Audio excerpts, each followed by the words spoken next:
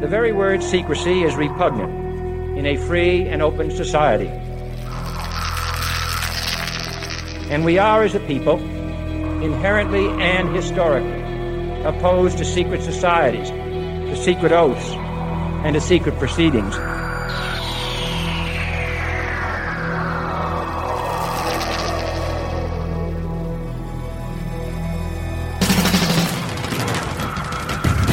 The questions you always had. The answers you were never given. The place to seek the truth. Welcome to Veritas.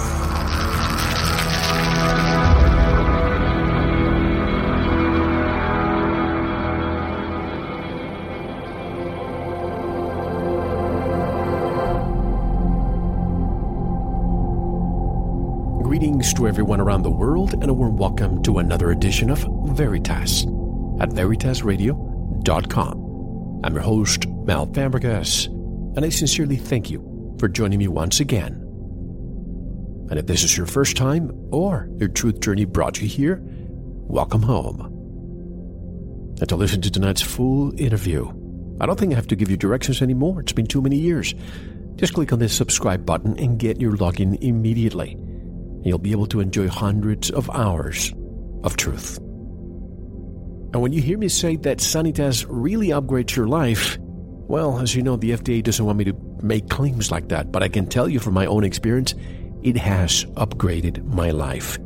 And hopefully it will yours too. All you have to do is listen and subscribe. Go to sanitasradio.com and try it today. And if you want to get in touch with me, want to be a guest on this radio program, have a guest suggestion or feedback, doesn't matter. I always love to hear from you. Click on the contact button of our website. Tonight's special guest will decode Imperial control words. We'll discuss the sacred nature of race, gender, and sexuality, and will deconstruct New Age and parapolitical paradigms. He is none other than a friend and veteran of this program, Neil Kramer, an English writer, philosopher, and teacher, specializing in the fields of consciousness, metaphysics, and mysticism. Neil has made a lifelong independent study of philosophy, mystical traditions, religion, inner alchemy, occultism, and esoteric world history. He shares his path of transformation and empowerment in writings, interviews, and lectures, as well as giving one-on-one teachings and group workshops. Neil speaks on many fascinating subjects and is renowned for his unique blend of lucidity, empowerment, and authenticity. To learn more about Neil Kramer, visit his website at neilkramer.com and listen to all the interviews we have conducted in the past. They're all, I've lost count of how many they are, but they're all in our Veritas archives.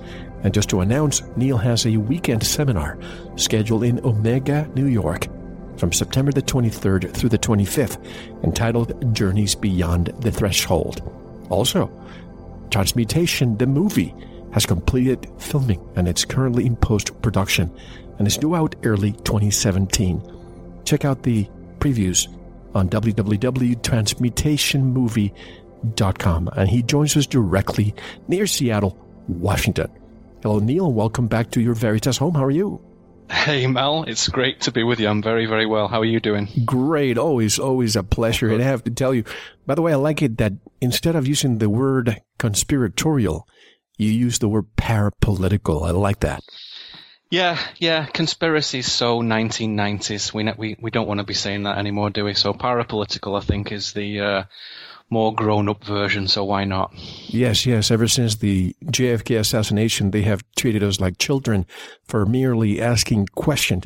And as I always, it's always been with you since day one. It's very exciting because beyond some talking points that I read in the intro, I really have no idea where you will be taking us tonight. So I always ask you the same question at the beginning of the program. What do you do to keep your material so different and so fresh? I don't think I have ever listened to an interview that is the same. No, well, I used to listen to some wonderful people speaking in the old days, like Manly P. Hall and Alan Watts, and recordings, or in written form of people like Conan Doyle and Rudolf Steiner and George Gurdjieff. And what I used to be impressed by was the fact that they never really said the same thing twice. I mean, they'll of course cover some subjects, but it was always fresh. And what each of those kind of people said was that when you're into a spiritual paradigm in your own personal life, and when philosophy is alive, it's always moving. It's a moving target. So it's like a road trip, and you're just looking out of the window and just chronicling what you see out of the window. So as long as you're in motion, it's always fresh. So I just have tried to repeat that sort of tried and tested formula of saying, well, let me share what I see today, because it's not the same as what we talked about last time, or to some other guy, or on another show, or in a book. It's always different. So yeah, it's just life in motion. Are those influences of yours? You mentioned Alan Watts and Manly P. Hall and Steiner and so on. Yeah, definitely. That, especially as a young man, to hear men of great character and intellect, but also with big hearts, and people who were looking at the shadow as well as the light, which is very, very important to me. So Manly P. Hall, with his study of esoteric groups, was a great influence. And Arthur Conan Doyle, of course, who wrote the Sherlock Holmes stories, he was also greatly interested in mysticism and metaphysics and spiritualism. And his later stories, even some of his Sherlock Holmes stories, brought that out. And he wrote books about fairies and all kinds of weird stuff. So yeah, and I like the way they use language as well, particularly Conan Doyle. And other poets as well, like Wordsworth and William Blake and Tennyson, had mystical influences. And so just that language and that optimism and that character just, influenced me, especially in my teens and 20s. And, I have pictures and writings and poems of those guys in the house still. So they're great, great heroes of mine, really. Speaking of language, the first talking point that we'll be discussing tonight, decoding Imperial control words. Now, what is this? So, when I speak about empire, I'll just say a few words about that, just for listeners who are new, who may or not have heard that before. So I'm going to refer to something called empire probably throughout our conversation tonight. So empire is an ethos, really, a group, a method, all those different things that attempts to restrict humankind to a lower state of being, to limit people to a diminished level of mental, emotional, and spiritual development, deeply conditioning human beings to value collectivism over individualism. That's what it does. So I choose to use the term empire to describe this whole thing. Better term for me than New World Order or Illuminati or globalists or whatever. And I always also underline the fact that empire is not really a symptom of human brokenness, so much as, a very, very distant echo of it. So it's not at all a cause. It's like a cold, like having a running nose is the symptom of something that's a virus that's already taken place. So to me, empire is what comes when we stop determining life for ourselves, when we discard our gift of creating reality, when we stop unfolding our spirit, we invite this strange, wicked empire to run our lives for us. We give our power to it. So of course, the term empire also does cover those perceptions about secret groups and globalism and centralization and negative occult practices and stuff like that. And it does preserve oligarchies and aristocracies and stuff. But above all, it's an ethos, it's a philosophy, it's a method, it's a group of people. And it is important to just understand that however powerful they may seem and whatnot, they are wrong-hearted, they are emotionally shut down, immoral, flawed, and essentially weak. So I'm going to say things that will make empire look very powerful, but they're not, they're weak. And it's only by tricking us into being weaker than them do they have any power at all. So without our consciousness and our consent, they are relatively impotent and powerless. So when we talk about the cunning and the power of empire, it's really their skill for deception, not the might, because they're not that mighty. So decoding imperial control words. So when I speak imperial, of course, I'm speaking of empire in that sense. So let's think of it like this. Let's place ourselves in the position of, say, members of an imperial think tank. A group tasked with, we're the bad guys, devising strategies for controlling major populations in America and Europe and Asia and Africa and Australia and whatnot. And there we all are, sat around a table, secretly trying to shape social policy and attitudes and education and science and military and all that. And let's say that one of our most important tasks, as it would be, is to persuade people to consent to accept the globalism of empire. How could we get people to do that? How could we get them to be helpless in what is essentially their own world? How can we get them to just do as they're told? So I would say with a very large section of the population, we'll call them, sleepwalkers, you simply give them diversions, stressful, repetitive jobs, sports, media, drugs, politics, and all sorts of sordid little avenues of distraction, all of which will fill up their lives so much that they won't really have any inclination to pay attention to what's going on in the world. They don't want to know. They'll leave all that to someone else. And I'd say that portion of the population is probably pretty big, maybe 70%, 5 billion people say. So it's not too hard there. You just fill up the lives with stuff. But let's say there's another 30% of the population who are a bit more thoughtful, a bit more self-educated maybe, a bit more insightful, who do look into the nature of things more. People like your listeners basically, and other shows like this and other areas of study and scholarly subject matter. People who want to learn about the world, who feel that there is surely a better way of doing things, and maybe even we should be doing it ourselves. What about them? How does our imperial think tank sort of deactivate those people? Because if they're walking around saying things, alive, powerful, sovereign things, then empire won't last very long because they'll destroy it, those thoughtful, good people. So how do you take them offline? And my proposal to you this evening is that I would say about 250 years ago, which coincides with around the time of the Industrial Revolution in Europe, as literacy and education came within the reach of many millions more people than ever before, empire came up with a strategy, a very clever one, of controlling the language. And over the following, let's say, 150 years, leading up to, what would that be, about 1900, the language started to rapidly change. So people might think, language? What are you talking about? Why bother with, what's the major focus on language? Because simply, if you can control the words and their meanings, then you control the thinking. It's very hard to think without language. Even, silently and privately inside your own conscious reflections. Without words, it's hard to think. Try it, it's hard. So the words, or rather, more importantly, the concepts they represent, are critical in human cognition and communication and conscious development.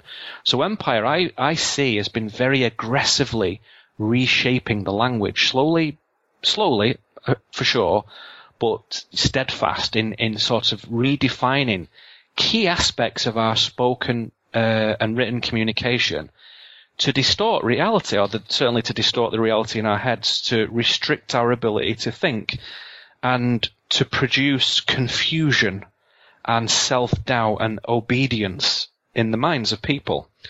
And they're certainly making a determined and concerted effort to eliminate our power of judgment. So let me give you an example of that, because that's all very abstract. Let me give you a concrete example. Discrimination, right? We spoke about this briefly before, but let's just touch on that for a moment, and then we'll look at something else. If you can't discern things, then you can't make any decisions. You can't make any judgments. You can't choose. You can't know what's good and bad, what works and what doesn't. So if you eat away at that power of discernment, that which is simply our ability to judge quality, then you're making they're making discrimination, which is simply observing the difference between things, bad. It becomes a bad thing. So if you read your sort of Webster's 1828 dictionary, which is online, anyone can look at it, At that time, the word discrimination means to distinguish, to observe the difference between stuff, to select from things, to make a distinction, to mark notes of difference. No mention of anything negative in the word discrimination, nothing. And if you take the 2016 definition of discrimination, the number one definition now is the practice of unfairly treating a person or a group of people differently. Right. Or from the Collins Dictionary, unfair treatment of a person, racial group, minority, action based on prejudice. From the Oxford, unjust, prejudicial treatment, right? So the language has been changed. And what this then does is make all discrimination feel wrong, even the good types. So to discriminate now means to be unfair, perhaps even unlawfully so. And the secondary definitions of the same word, no one cares. No one looks at those. It's just the first thing that they look at. So if someone's on the smartphone and a young person who's not sure what that word means, or an old person or whatever, look it up. The first descriptive word is unjust. So in 1828, the description was distinguish, observe, select, mark differences. So that's a classic example. So imperial culture makes it look like discrimination is a bad thing. And by the time we're all old men, if we haven't educated our families and our young people properly, the new people coming in will assume, well, discrimination's a bad thing. We all know that. That's not true. They're trying to make it sort of unfashionable, hateful, so that sections of society cannot perceive truth. They won't want to judge for fear of discrimination. And you see that in New Age communities. You know, what do they always say? Oh, I'm not judging. I don't want to judge. Right. Judging is wrong, which is stupid. You know, how gullible and programmable those people are is just staggering to me. Judgment is a primary human skill. It's an instinct, a power, a natural observational tool for an intelligent man or woman. Without it, we're nothing. Judgment is very important. So if people give that up and lose the ability to make their own mind up, they're in a bad way. You know, what is good, what is bad, what's beautiful, what's ugly, what's rubbish, what's excellent, what they like, what they don't like. They can no longer make that judgment. They make themselves sort of feeble, right? So we've talked about that briefly before, but let's turn to another word, right? A big one, this.